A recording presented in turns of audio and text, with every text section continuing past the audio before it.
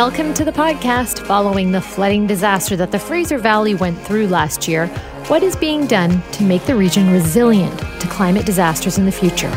And the drama that is Tesla and Twitter. We'll get into it with a man who's written a book on Elon Musk. But first, Dr. Teresa Fowler, Assistant Professor of Education at Concordia University of Edmonton, on Hockey Canada reopening an investigation into a 2018 sexual abuse scandal. Corporate partnerships for Hockey Canada collapsed, fell apart after allegations around a sexual abuse scandal involving their World Junior team in 2018 surfaced. There has been a lot of scrutiny of Hockey Canada and how they failed to deal with the case and address abuse issues in general. My next guest is a professor at Concordia University of Edmonton. She's published an article that says it's time Hockey Canada deal with its sexism problem from the foundation up. Joining me now is Teresa Fowler. Good morning, Teresa. Hi, good morning, Raji. So Hockey Canada's CEO, Tom Renney, has said the alleged incident committed by members of Canada's 2017-2018 U20 men's World Junior team was, quote, unacceptable and incompatible with Hockey Canada's values and expectations.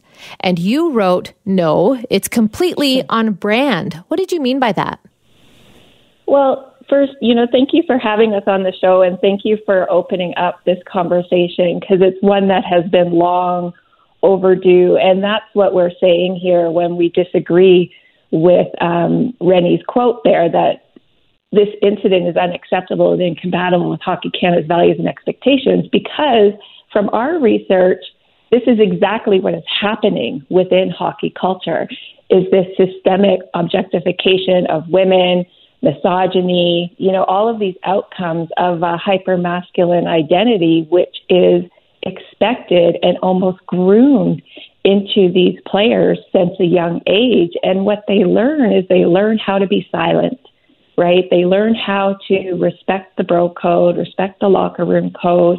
And what that does is that insulates all of these conversations that ought to be happening outside of the dressing room, to hold people accountable, to say, you know what, it's not cool that you share pictures that your girlfriend sent to you. And you know what, it's really not cool that all of these men entered into this hotel room. Yeah, I have to admit in this article that you co-wrote, that line, seeing it from Hockey Canada, that what happened is unacceptable and incompatible with Hockey Canada's values. It made me go, oh, really? Well, where is Hockey Canada? Where has Hockey Canada demonstrated these values? Where are we seeing that? Where are the receipts on that? You also wrote that being a good teammate means being silent. And certainly the culture of shaming someone for speaking up, that whole telling on someone, it's still the norm. And we see that in so many aspects of cultures, right down to these news stories about high schools where people see someone being bullied and they say nothing. How does this silence operate in Hockey Canada, and on what level? Well, from our understanding, and that's one of the issues with these organizations like Hockey Canada, like the National Hockey League, is that they're intentionally impenetrable. Us researchers who want to do work with these organizations are really kind of shut out of them. And so what we want to do is really call into question these slogans, right? Hockey is for everyone, or, Hockey Canada's hockey is for girls, that say, we are doing these things to bring everyone in. And yet they covered up a alleged sexual assault, right? We hear players who have been writing for the Players Tribune talking about racism, a Kim Aliu's piece about racism, Corey Hirsch's piece about mental health, Ryan Kessler, who was on 60 Minutes, talks about playing through pain. We know these things are happening, and yet what we find out, especially if we look back to Kyle Beach last fall, here is a man who outed that he was sexually assaulted to his coach during a playoff run for the Stanley Cup, and that was set aside in order to win the Stanley Cup. So it's really what is of value for these institutions, and it's not humanity. It's not what it means to be a good human in these dressing rooms. It's how can I better perform to win. Yeah, you mentioned Kyle Beach there, and I think a lot of people thought that him coming forward with his brutal admissions, his honesty, was going to change everything. Did it? It's funny you mentioned that, because I remember that moment. I was sitting in my office watching his news conference, and, tears came to my eyes, and I was like ready to call my husband and say, that's it. I'm done. I need to find a new research area that looks at masculinities, because that was my thought that, okay, we're going to have a reckoning here. And there was nothing. There was nothing that happened. And so that's my fear with this instance, with Hockey Canada attending the Standing Committee on Heritage, that there's cautious optimism that something will change. But we only need to look back a few months to see that nothing changed in the NHL. And now the NHL is investigating as well. And it's like, again, it's this insular reproductive that only adheres to a certain code. And that is not one that combats racism, that combats misogyny, that combats homophobia. Like many of our players shared, stories about coaches doing body shots off of 15-year-old girls. Or we had one instance where there was a secret Santa party and a player was given a coat hanger because his girlfriend had experienced an abortion and a coach was in a room. Oh, so all of these, exactly, and all of these things are happening in the name of team building, right? That's going to make us stronger. And yet, is it really making us stronger? Because a lot of the folks in our interviews said that they struggled with their identity. Right? This is not the man that I wanted to be. This is not the man that I wanted to become. And so they themselves then become stuck, right? And that's what we're seeing. Teresa, Hockey Canada has suggested that it's a few bad apples. We've kind of heard that rhetoric before. We all know that it's not the case, that it's more than just a few bad apples. And if one was curious about that, they could ask anyone, any of the players, what happens off ice in those teams. So why is it so hard for the institution to look at the problem of sexism honestly? Well, I think, it's hard to look in the mirror, right? It's hard for any of us to look in the mirror. I mean, all of us are complicit in this.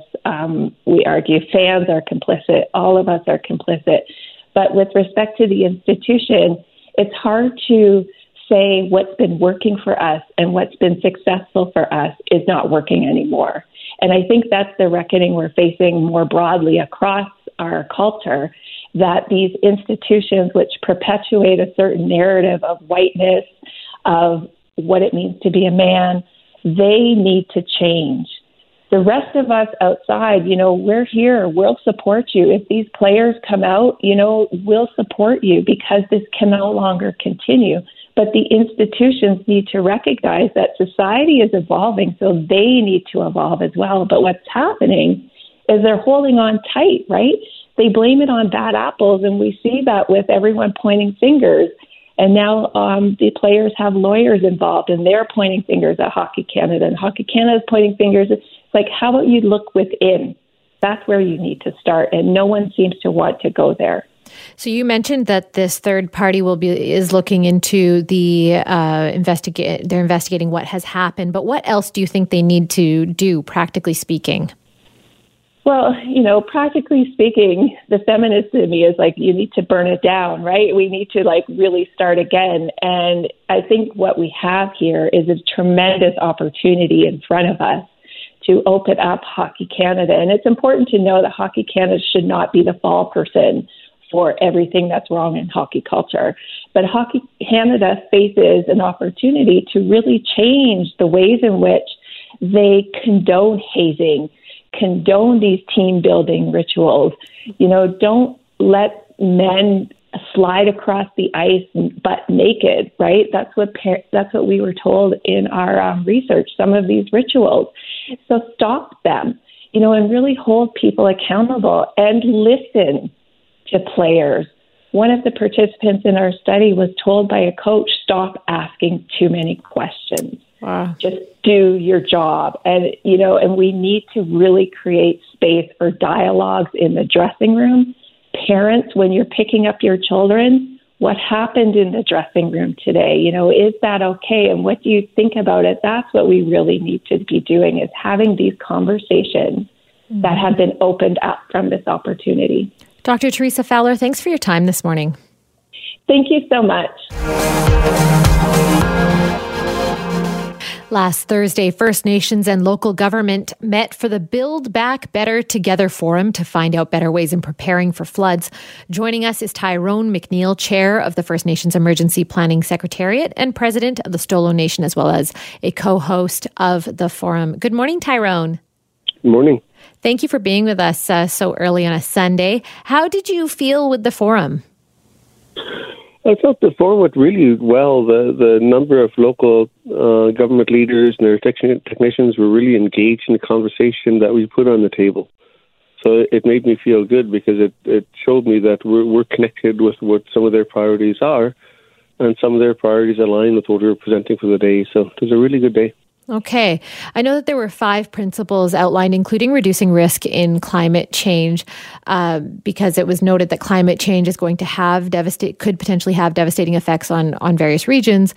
But of course, we know that they're ultimately unpredictable too. I mean, we just look at how Lytton has been struck yet again by even more fires. So how is risk going to be managed substantially going forward? But first of all, we need to get away from the potential risk. There's a number of risks that are coming down the pipe that are inevitable. Look at the November rain event, for example. Yeah. So it's about recognizing that these are real risks, and the best way to prepare for them is to get ahead of the game, move both levels of government from the current post-disaster, step in and see what we can do, to some more proactive actions, particularly around resilience, particularly around bringing folks together to talk about a larger plan than a single local government plan or a single First Nations plan, and take a regional approach. Yeah, By doing that, we bring all of our capacities together, all of our planning together. We got some pretty bright minds here in the Lower Mainland and Fraser Valley. Bring us together and we come up with some pretty good options, pretty good solutions. Okay, yes, you advocate for a regional plan. Why is that? Because the folks need to recognize when one local government or one jurisdiction does something, it directly impacts somebody downstream and even potentially upstream. So when you look at it individually, it's just a piecemeal. You have us all competing against insufficient funds. You have us competing with insufficient human capacity across the board. So if we come up with a single regional action plan, it connects all of us. It's what do our strategies mean to somebody downstream, and what do their strategies mean to us? And then from there, the piece I'm really chasing here is once we develop a regional action plan, we be incorporated in the decision making to implement that plan. We don't need Ottawa, we don't need Victoria making plans that directly impact us. There's going to be really hard decisions to be made, but who better to make them than those of us directly impacted by climate disaster? Yeah, I want to pick at that a little bit. You mentioned earlier that there are real risks with climate change and disaster. It is inevitable. So let's talk about what could be done in terms of prevention of impact and what can be done proactively. What are the big things you guys looked at? But firstly, we know there's over 1,500 kilometers of salmon-bearing salmon habitat trapped by dikes, railways, roads, and whatnot. So if you open those up, you're doing 2 things. You're enhancing salmon habitat, but you're giving the river some space and some room to grow. Right now, there's some dikes that are immediately on the banks of the river, so the river has no opportunity to grow whatsoever. So by opening these old waterways, that the river can increase in volume, increase in capacity, but the risk to all of us is lowered because it's got a broader floodplain here in the Lower Mainland and Fraser Valley. So that's the biggest piece of it. And then related to that is having a conversation with folks. Do you know you live in a high risk floodplain? And if not, here's some things you should be considering. And that's going to lead to hopefully local governments having conversations, maybe through their ability to zone and allow or disallow activities in certain areas within their jurisdiction, that we could start putting some restrictions on what activities can take place in those highest risk areas because we can't protect them. Those highest risk areas will get wet from time to time, so things can happen, but not everything. Yes. Tyrone, do you think a lot of folks were not aware of the fact that they lived in a high-risk area? Well, we certainly heard that from the November rain event when all kinds of farmers in the historic Sumas Lake had no idea they're living in a historic lake. Yeah. And I'm really confident that there's a lot more other people out there that, it's a real estate transaction. They're new to the area, they're coming in, they have no idea, and then next time there's a high water, it goes, I didn't know that. Yeah. So whether that becomes a part of the real estate strategy or not, it probably won't be because it might devalue property, but there needs to be more public awareness and what the real risks are in terms of where they're located, where their infrastructure is. Yeah, where could that public awareness come from? Where could that education come from, do you think? Well, it's a pillar within the Sendai Framework for Disaster Risk Reduction. It speaks a lot to the public, a lot to the general population in terms of educating them, in terms of incorporating their thoughts and ideas into the regional action plan, the strategy.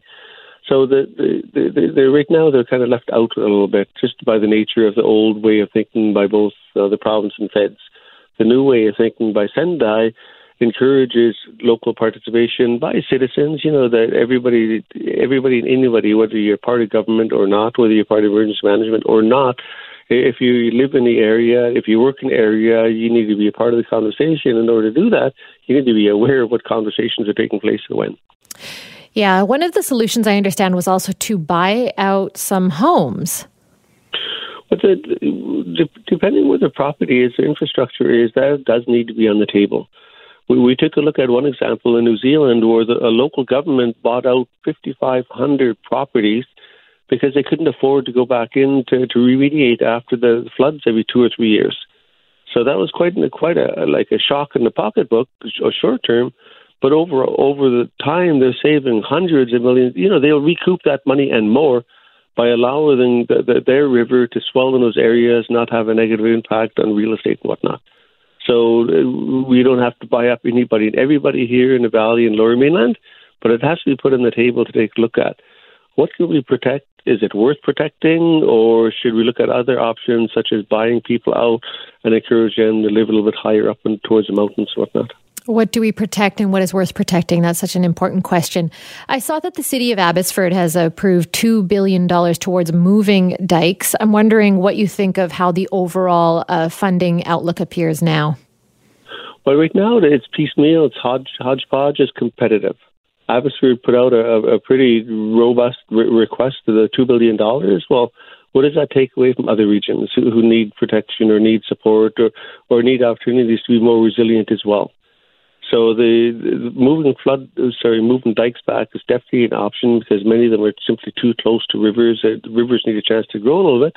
But ultimately, in our view, like one of the things we presented last week was reconciliation, and I raised it in such a way that when is a plan a plan? We've got the Declaration of Rights of Indigenous Peoples Act here in BC. If local government includes local First Nations and puts a strategy together, I'd call that a plan. If a local government ignores local First Nations or First Nations don't have the time or capacity to participate in the local government's plan, I'd say that's more of a suggestion or an option than a national plan. Because folks need to recognize there's a new piece of provincial law and federal law as well that bring us to the table in different ways than we've ever had opportunities to in the past. So really encourage local governments to engage with local First Nations and get it right from the get-go as opposed to any kind of legal action or legal recourse coming down the pipe later. Get it right from the get-go. I'm curious what you think we misunderstand about resilience coming out of November's flooding disaster. Firstly, there's simply too much effort put on protecting humans and protecting real estate. We really hope to bring folks along in understanding that if you look at it from an ecological perspective, from a salmon habitat perspective, if you look after salmon habitat by creating water storage, opening up these old waterways, you're enhancing salmon and salmon habitat. But the spin-off there is that you are protecting human interests, but from a salmon or an ecological perspective. So that's one of the things we want to change a little bit is let's look at the Lower Mainland with a broader lens, not just human interests, human values. Who else is here? Where have they gone? Can we bring them back, such as salmon, such as migratory birds? There's lots of species at risk here, species in the lower mainland Fraser Valley. There's opportunities to rebuild those numbers as well. So one way to look at it is maybe look at things in the less of a Eurocentric lens, Eurocentric model, and look at it as a broader, more holistic, more inclusive of non-human interests, and we'll all do better in the long term. So just got to change some perspectives a little bit. Tyrone, it's been a pleasure to speak with you. Thank you for being with us this morning. Thank you for having me. Elon Musk has pulled out of a deal to own Twitter, or at least he's trying to. As a result, Twitter is now suing him. How did this all happen? Tim Higgins is a reporter for the Wall Street Journal's San Francisco bureau, and he's author of the book Power Play, Tesla, Elon Musk, and the Bet of the Century. He joins us on the line for a conversation now. Good morning, Tim. Good morning. Thanks for having me. Let's start out with how this all got started in the first place. Now, I know Elon Musk has dabbled in things other than electric cars, obviously, including a solar city, amongst other ventures. But why that initial move on Twitter? Why did he want to own Twitter?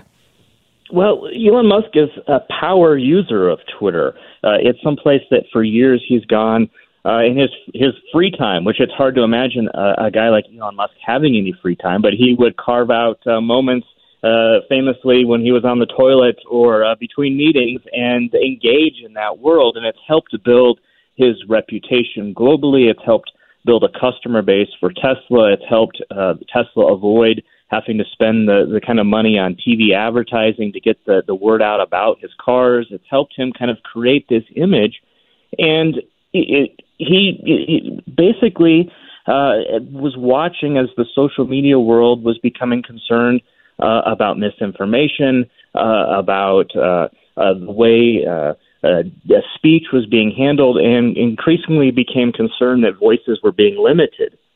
In particular, when he saw President Donald Trump here in the States get kicked off the platform, he was concerned that voices were being silenced. And, here's a guy who had helped build his fortune using that tool as Twitter, and it was very easy to understand that maybe he was concerned that his voice might be canceled. And so he started buying up shares in the company quietly until he amassed enough that he eventually had to go public with it. And he basically provided the board with kind of a choice. He wanted to be on the board. He wanted to buy the company, or he might create his own social media company. So was he ever serious about getting Twitter, though? I remember when it first started, just in the rumor mill, that Elon Musk wanted Twitter, a lot of people were saying, this is just, this is him and his bravado and a display of his ego. He's not serious. And then, obviously, it ended up becoming more serious. But was he not actually ever intending to go through with it? What do you think? A lot of people underestimate Elon Musk. They want to think that, he's being frivolous or he's playing a joke. And it's sometimes hard to know because of the way he's communicating or he's acting. But in this case, he did pull together the financing for it.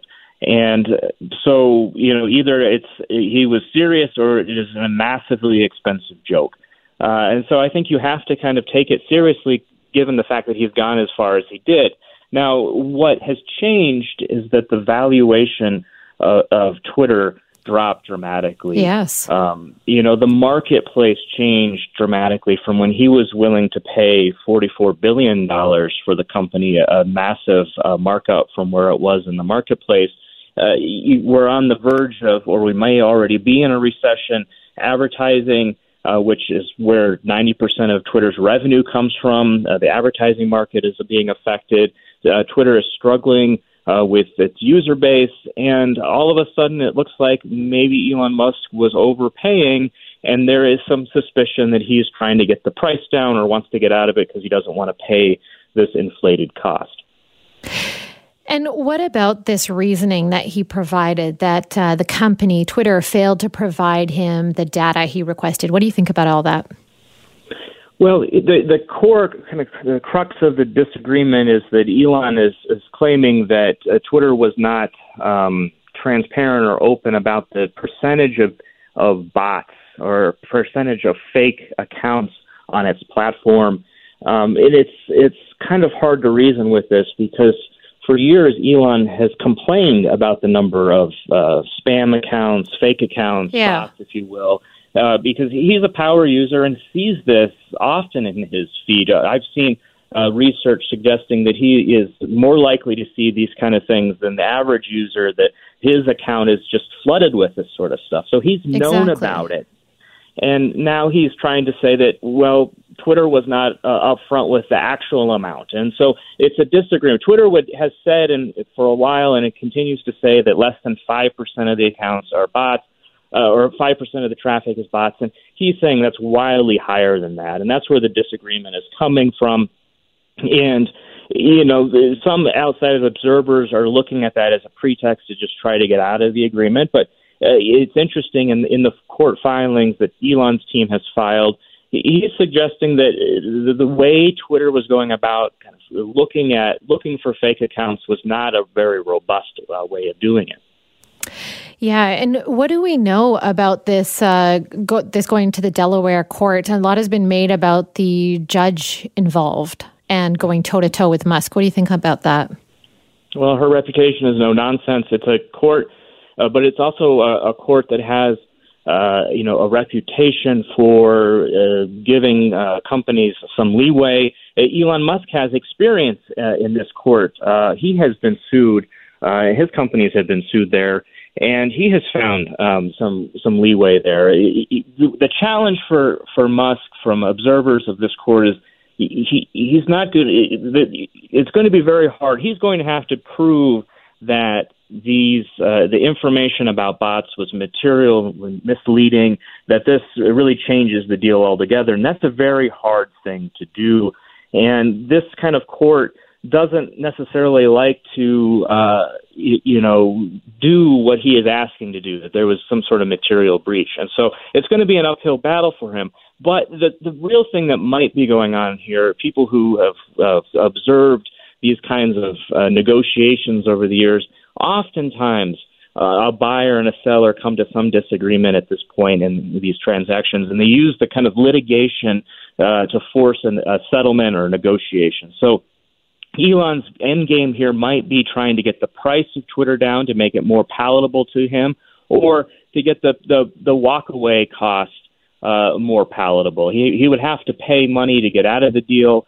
And the leverage he has here is that Twitter wants this to end as quickly as possible, and he's going to want to try to drag it out because this is a cloud over their heads. It's hard for them to go about business as usual when this is occupying their time. And Elon here is the world's richest man. He can, tie them up in court and make their life miserable. So this is a game of brinksmanship, and he is a very hard-nosed negotiator. And how could Twitter even resuscitate itself if Twitter lost? The challenge for Twitter is, as they try to kind of re-pivot for this world, they were in the process of trying to make the business more robust. They've been under criticism for years. People look at Twitter as it punches above its weight reputationally, especially among journalists and politicians, especially in the U.S., kind of attracting more attention than it actually delivers probably among normal users. Investors will look at the likes of Facebook and Instagram and WhatsApp and TikTok and Snap, and these are capturing young people's imaginations, whereas Twitter's comparatively small. And so some investors look at that as an opportunity, that if they could just get under the hood and tinker, that maybe this could be a more valuable property. That's what Elon Musk it was basically selling, that he could turn it into a powerhouse, make it into kind of one of those apps on your iPhone that would rule them all, maybe in payments and kind of be the center of your digital life. But this is something that's very hard to do. And so the challenge for Twitter now is to assure advertisers that it's a valuable property, that you can reach users, and to kind of create the content or create the environment for users to create the content that attracts attention. Continuing our conversation about Elon Musk and Twitter with author Tim Higgins. He's written a book, Power Play, Tesla, Elon Musk, and the Bet of the Century. Tim, you're also a reporter at Wall Street Journal's San Francisco bureau, but I am so curious about what led you to dedicate a chunk of your life to researching and writing all things Elon Musk. Yeah, well, I spent a long time in Detroit writing about the automotive industry before moving to Silicon Valley to write about the tech industry. And I arrived in the Valley at a point in time which was very interesting and exciting, kind of the marriage between the hardware world of cars and the software world of the Valley. And Tesla really embodied that in a very dramatic way. And the idea of Tesla was to kind of show the world that electric cars could be cool, that they could be sexy, that they could be pragmatic. Before that, really, there was always this idea of electrification of the automobile, but how to do that was in question. And most people thought of an electric car as something like a golf cart. And I think you and I both can agree that a golf cart just really isn't very sexy. Yeah, there was so much pomp and promise around Tesla and what it could do back then. Some of it has come true, but then some of it was just Musk talking big dreams and big promises that he couldn't deliver on. How does this current Twitter case that's going on now, how does it impact Tesla, do you think? Well, it's a challenge for Tesla. Elon would probably disagree with that, but the issue is there's only so much time in the day. Elon Musk has yet to invent the ability to create more hours on the clock, and he spends his time between SpaceX, his rocket company, which has the ambitions of going to Mars, and Tesla. Those are really, between those two companies, that occupies maybe 80 or 90% of his time. And all these other companies, whether it's Neuralink or the Boring Company or whatever, really are almost hobbies to him, something that he kind of dabbles in, he is invested in and kind of has a vision for, but aren't taking his day-to-day bandwidth. The question of Twitter is, where does that fit into the portfolio? It's clear that Twitter, to do what he wants, would require a huge lift. And he does not traditionally like the kinds of things that Twitter does, whether it's advertising or marketing. He likes to think of himself as an engineer. He likes to get into the nitty-gritty on engineering issues. So he might kind of look forward to the idea of debating how to do algorithms or the kind of the under the hood kind of things at Twitter, but it's hard to imagine he's going to be too excited to deal with the advertising community and the kinds of things that are needed when you're really a content platform. When he's talked about how he would handle offensive content on Twitter in the past, he essentially wants there to be a speech on there that people would find disagreeable. Other platforms have struggled with that kind of philosophy and really has created a lot of drama and a lot of challenges around the world as these powerful institutions kind of deal with their role in modern life. What do you think his endgame was with Twitter and this whole, what do you think his ultimate aim was with free speech? Well, I'm going to take him at his word that he was, interested in the power of the platform and protecting it as a place for to be a town square, to air speech. He's an investor in Twitter, so his bottom line is attached to that. But the real thing here for Elon Musk is he's been able to reach people around the world and use Twitter as a tool to create kind of his personality, his companies. It's helped make him the world's richest man because of his ability to communicate with the masses. So if Twitter goes away as a tool, if it's no longer successful, if he can't reach people with it, that hurts him. That hurts his companies. And so in a lot of ways, him kind of tinkering with Twitter is not only a risk for him as an investment, but it's a risk for him in his ability to reach the world.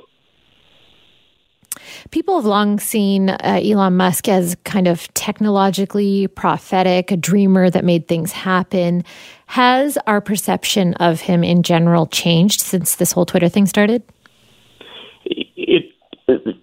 Elon Musk, one of his greatest attributes, really, especially if you look at Tesla, the car company as an example, is his ability to sell his vision of the future, not only to customers, which was very important, but more importantly to investors, and raise the billions and billions of dollars over the course of many, many years to keep the company afloat until it could become a viable car company. And that is often kind of overlooked. He would like to kind of be seen as an engineer, as this great engineer and creator, but it's really his ability to sell his vision, to be that person that now a lot of people think as a visionary or as kind of selling the future. This mess with Twitter perhaps hurts him in business circles in the way that traditional business people look at. He's breaking norms here.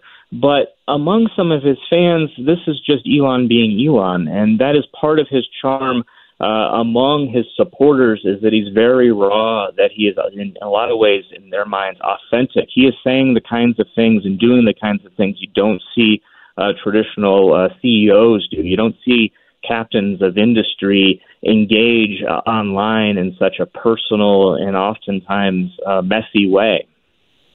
Yeah, and you often don't see the heads of companies saying things as big as, everyone's going to be driving one of my vehicles. They're going to be X amount of dollars. They'll all be $30,000 only. Everyone can afford them, and this kind of thing. We'll have fully functioning self-driving cars. Huge promises, but he's able to make good on many of them. You have interviewed people that have been in Musk's closer circle. What is your grasp of what he's really like, as the rest of us just take stabs in the dark and guesses at what his character is really like? Well, it's interesting. He is. You talk to people who've worked with him closely over the years, and it's mixed. People want to think that Elon is either black or white, but in a lot of ways, he's gray. On certain days, he's the hero. On certain days, he's the villain. And one of the common things that I hear from people who have worked with him is that at first they're very much attracted to him and his vision. And he sells this future world that they want to be part of, either trying to save Earth with electric cars or save humanity by going to another planet. These things are very attractive to people. And he runs his companies in a way that are different than other companies. They're trying to do things that are new and hard, and that's thrilling to people. But it's also really hard. And oftentimes, the best laid plans don't go well there. And Elon Musk, has a history of eating people up in a lot of ways. And at one point I counted over the course of maybe 18 months, he went through more than 50 vice presidents or higher-ranking executives at Tesla, people who, were very bright, who he either lost faith in or they grew tired of working with him and departed. And that kind of turnover indicates that it's not easy working for Elon Musk. As we've heard, it's not easy working for a lot of the bigwigs. Tim, thank you so much for this conversation. It's been very interesting. Thank you.